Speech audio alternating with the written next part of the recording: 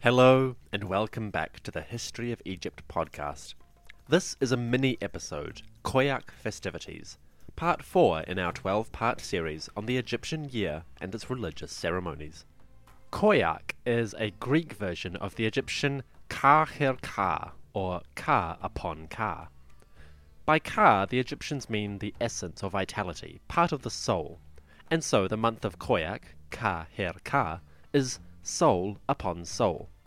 We'll see why throughout this episode. The month was dedicated extensively to religious festivals centered around the myths of the dead, in particular, the great god Osiris. In this time, the Egyptians celebrated the last phase in their long reenactment of that great legend, the tale of Osiris.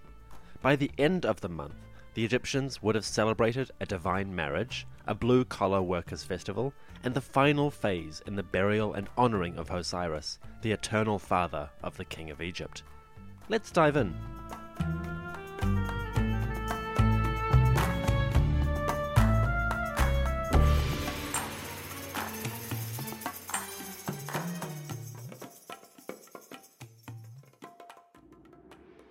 Khoiak, also called Neheb Kau, began in approximately November.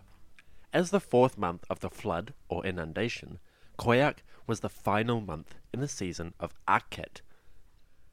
After a slightly quiet third month, the month of Khoiak began with a festival dedicated to the great goddess Hathor. As a way of closing out the month that had gone before, a month named Hathor, this little ceremony was aimed at giving the goddess one last celebration before the year continued. Interestingly, it seems to have involved the goddess getting married. The Khoiak festival of Hathor was named the Khenet Hut Her, or the Sailing of Hathor.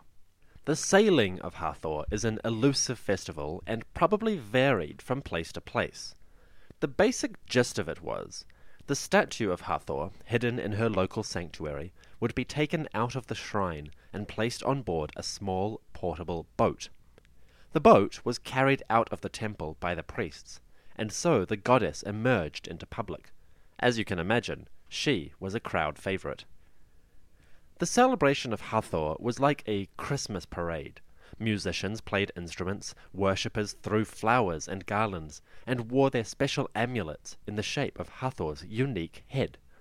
This was the face of a woman, seen from the front with a large headdress and small cow ears. Hathor amulets encouraged fertility in women and protected all from danger. So, this was a celebrated day. The goddess's statue was carried through the streets and taken to another nearby temple. This would usually be the local temple of Horus, although it may have varied from community to community. At the goddess's greatest temple, Dendera, built in the period of the Macedonian Ptolemies, the goddess was taken from her temple down to a riverboat. The priests, with their valuable cargo, boarded the boat and sailed northward, downriver, towards another nearby temple. This was the temple of Edfu, bastion of the great royal god himself, Horus, the son of Isis. At Edfu, Hathor visited Horus, and the two enjoyed a symbolic marriage. Hathor wed Horus. The statues kissed, I assume. I kind of just want to imagine the priests tapping their faces together like Barbie and Ken dolls. And then Hathor left to return to her home at Dendera. This whole affair took a few days, and in some periods the celebrations could last all month. So the sailing of Hathor could be a grand affair. Naturally, there was plenty of gaiety and festivities. The goddess had come out of her shrine and gone to visit her divine consort, Horus. Their marriage had been enacted, or possibly renewed, and so the celebrations were all flowing. On top of that, the day was even declared to be a special Heru Pa Ir Neferu, or Day of Good Deeds. So everyone was enjoying themselves and trying to be good to one another. Truly, November was the season to love thy fellow human, and also make divine statues kiss. The sailing of Hathor was the first festival of the month of Khoiak, and it was the only one that had nothing to do with Osiris. Since the inundation season was now coming to its end and planting was beginning to resume, the greatest celebrations in the month of Khoiak were all about the god Osiris. Well, Osiris and a few of his friends or comrades. On day 19 of the month, the Egyptians began to celebrate what is now the Khoiak festival. 3 guesses as to why it's called that. The Khoiak festival took place over about 12 to 18 days, depending on the time period.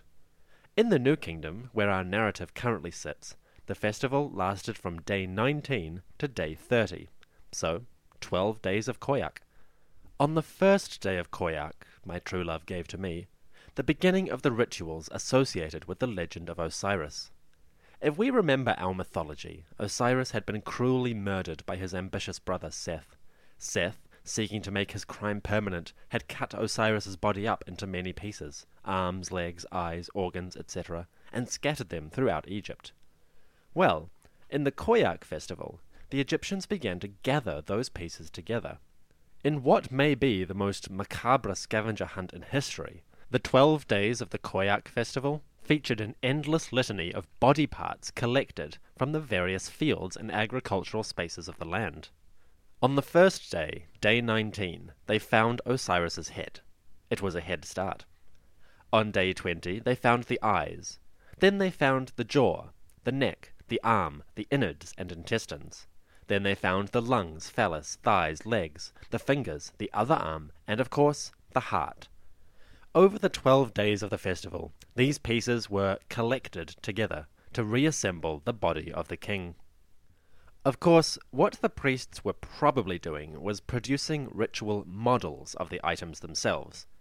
They would bring forth replica limbs, organs, etc., made of terracotta, wood, or silver, depending on the wealth of the temple in question. They would offer these to the statue of the god. It is a reasonable bet that priestesses dressed as Isis and Nephthys, Osiris's sisters, participated in this ritual as a way of building on their period of mourning and lamentation from the month before. The pieces were all collected by day 29, but in the meantime there had been a few other activities going on as well. According to the festival calendars of the New Kingdom, in particular one commissioned by Pharaoh Ramesses III in his temple at Medinet Habu, we are told that the next phase of Khoiak was dedicated heavily towards the union of agriculture and divine resurrection. While the priests were gathering the pieces of Osiris's body, farmers in the fields were beginning to plough their soil. The Nile flood had now receded from most of the land, and work was beginning or well underway. With this in mind, it is possible that this festival was more ceremonial. Actual ploughing would have begun at different times depending on where you lived in Egypt. Those living in the south enjoyed the end of the flood earlier than those in the far north, so the ritual of ploughing was probably at least partly symbolic. Anyway, for this ritual, priests and farmers went out into the fields with their hoes and began to dig furrows in the earth. Of course, this was all about renewing Egypt's agriculture and preparing the soil for new growth. That had been one of Osiris's main roles in nature, and so this ritual occurred during the process where they collected his body parts together. In fact, the day of ploughing actually coincided with the day of finding the god's arm and neck, so I imagine there was more than one creative priest who buried a model neck or arm ahead of time, so that it could be uncovered in the course of ploughing. If not, well, that was really a missed opportunity. Anyway, about halfway through the Khoiak festival, on days 24, 25, and 26, the Egyptians also celebrated a related festival. This was the festival of the god Sokar, who I'm excited to introduce to our podcast in proper fashion. Sokar is a very ancient god. He appears in the pyramid texts of the Old Kingdom, so he's at least as old as the late 5th dynasty, about 2350 BCE. Sokar comes from the region of Memphis, and he is closely associated with two things: the necropolis at Memphis and the craftsmen living in this area. Sokar was depicted in many different ways over time. His main motif was that he had the head of a falcon. That was always consistent. But his body changed. Sometimes he was a falcon-headed man. Other times he wore the shroud of a mummy. In his most abstract, Sokar was depicted as a mound of earth with the head of a falcon perched on top. So he was a bit abstract, but you could always count on the falcon part. Falcon-headed Sokar became associated early on with the funerary rites and the royal necropolis at Memphis. Worshipping Sokar, particularly in the month of Khoiak, was aimed at renewing and preserving the eternal longevity of the royal funerary cult. You know, the religious rites that nourished and empowered a king's soul in the afterlife. Well, theoretically, those rites were meant to last forever. Celebrations to Sokar were intended to ensure that that happened correctly. Now, the actual festival itself. For the festival of Sokar, priests at Memphis would carry the god out of his temple and towards the fields. There he would accompany the king, or the priest standing in for the king, to do some of that ploughing that I mentioned earlier, and also to help to dig any irrigation ditches or canals that might be needed. These were important royal activities. From the very dawn of Egyptian civilization, around 3100 BCE, kings were depicting themselves working to dig ditches and canals, and prepare the land for agriculture. Heck, even the Scorpion King appears on a mace head, doing just that. So, it's important. Anyway, Sokar helped the king to perform this ritual. But it wasn't long before the god started to gain other associations as well. Because Sokar was responsible for the royal funerary cult, and he lived, quote-unquote, in Memphis, it wasn't long before he picked up a few associations with the royal craftsmen there. After all, Old Kingdom Memphis was the place to be buried if you were wealthy or prominent in society, and tombs require craftsmen, builders, painters, artisans, etc. So Sokar picked up some extracurricular responsibilities. To cut a long story short, Sokar basically slowly became associated with the royal funerary cult, the craftsmen who helped that cult flourish in the form of tombs, and of course, the funerary underworld itself, which is how he sometimes came to be depicted as a mummy, and how he wound up being worshipped in the middle of Osiris's festival. We'll leave Sokar for now, and I'll revisit his festival in greater detail in a future episode.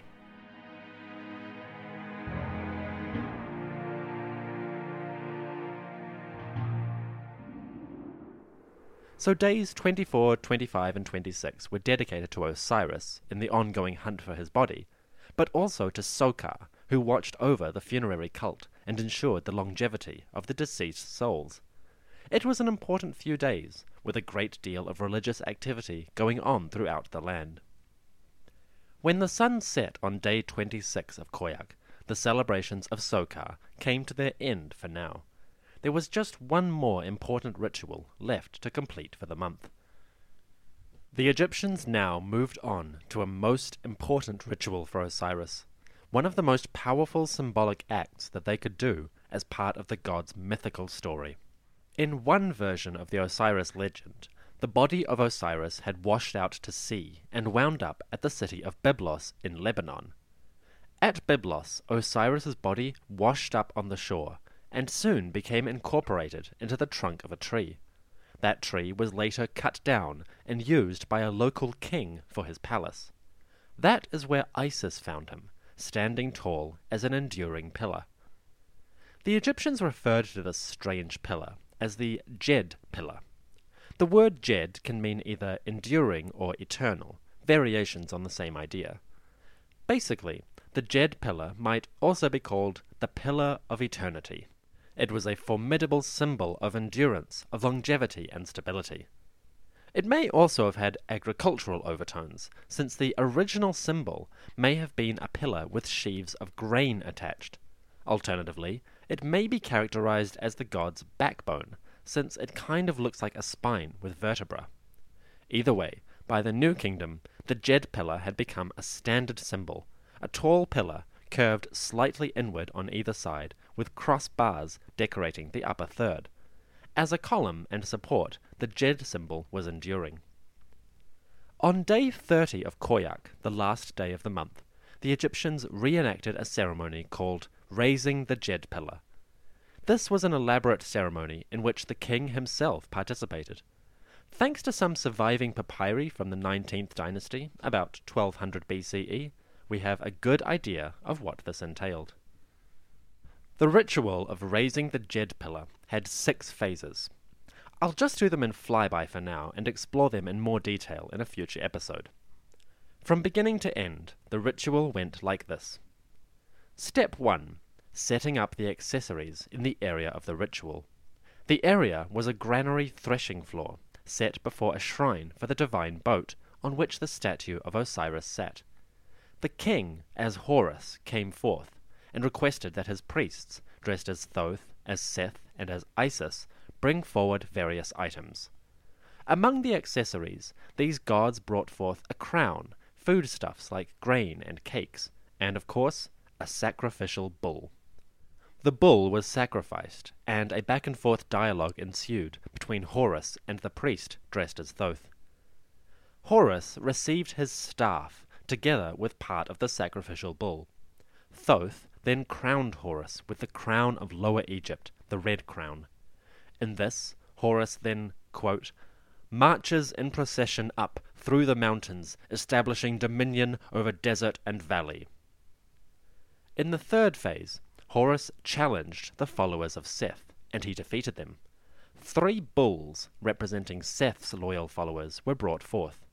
They trampled on stalks of grain, which resembled the pieces of Osiris's body. Horus, enraged, sacrificed those bulls, and so defeated Seth's followers. In the fourth step, the Djed pillar was raised at last. Ropes were lashed to the pillar, and offerings of sacrificial animals are offered up to the symbol of Osiris. The king's children, or his followers, now pulled the pillar up using ropes. There followed dancing and music. Part 5. This part is quite fun. Seth now broke free of his restraints and challenged Horus to a duel. The two fought with swords, and their followers got into a brawl. In the end, Horus and his comrades emerged victorious. Step 6. Horus, now victorious, was crowned as king of Egypt. Upper and Lower Egypt were unified, and the ritual came to its end. So the pillar of Osiris, the Djed, was raised. Seth was defeated, and the religious reenactment of the Osiris myth came to its climax. With this ceremony, the Egyptians completed their rituals for the month, and they celebrated it with music and dance. The raising of the Djed pillar was an important transition. The rule of Osiris was passed down to his son through the ritual, and the new age of the world began. Likewise, the season of the flood, the inundation, was now coming to its end, and the new season, that of planting, was about to begin. As the month of Khoiak closed, the Egyptians were saying farewell to the season of the flood. Akhet was now over, and the period of Osiris's death was over. With the completion of the sailing of Hathor, the god Horus was now married, and with the raising of the Djed pillar, Horus was crowned as king of Egypt once again. So this was an important time, the renewal of the world order and the preservation of the king's power for another year. Additionally, the workers of Memphis, under the watch of their patron Sokar, had enjoyed a celebration of their favored divinity. So the men who constructed the royal tombs, and those of the elite, were enjoying a moment of public recognition. It was a good time to be in the business of death. Of course, just as death was celebrated, it was important to plan for new life. Khoiak and the flood were over. Now, Egyptians were returning to work. The fields had to be ploughed and sowed. The agricultural year was beginning.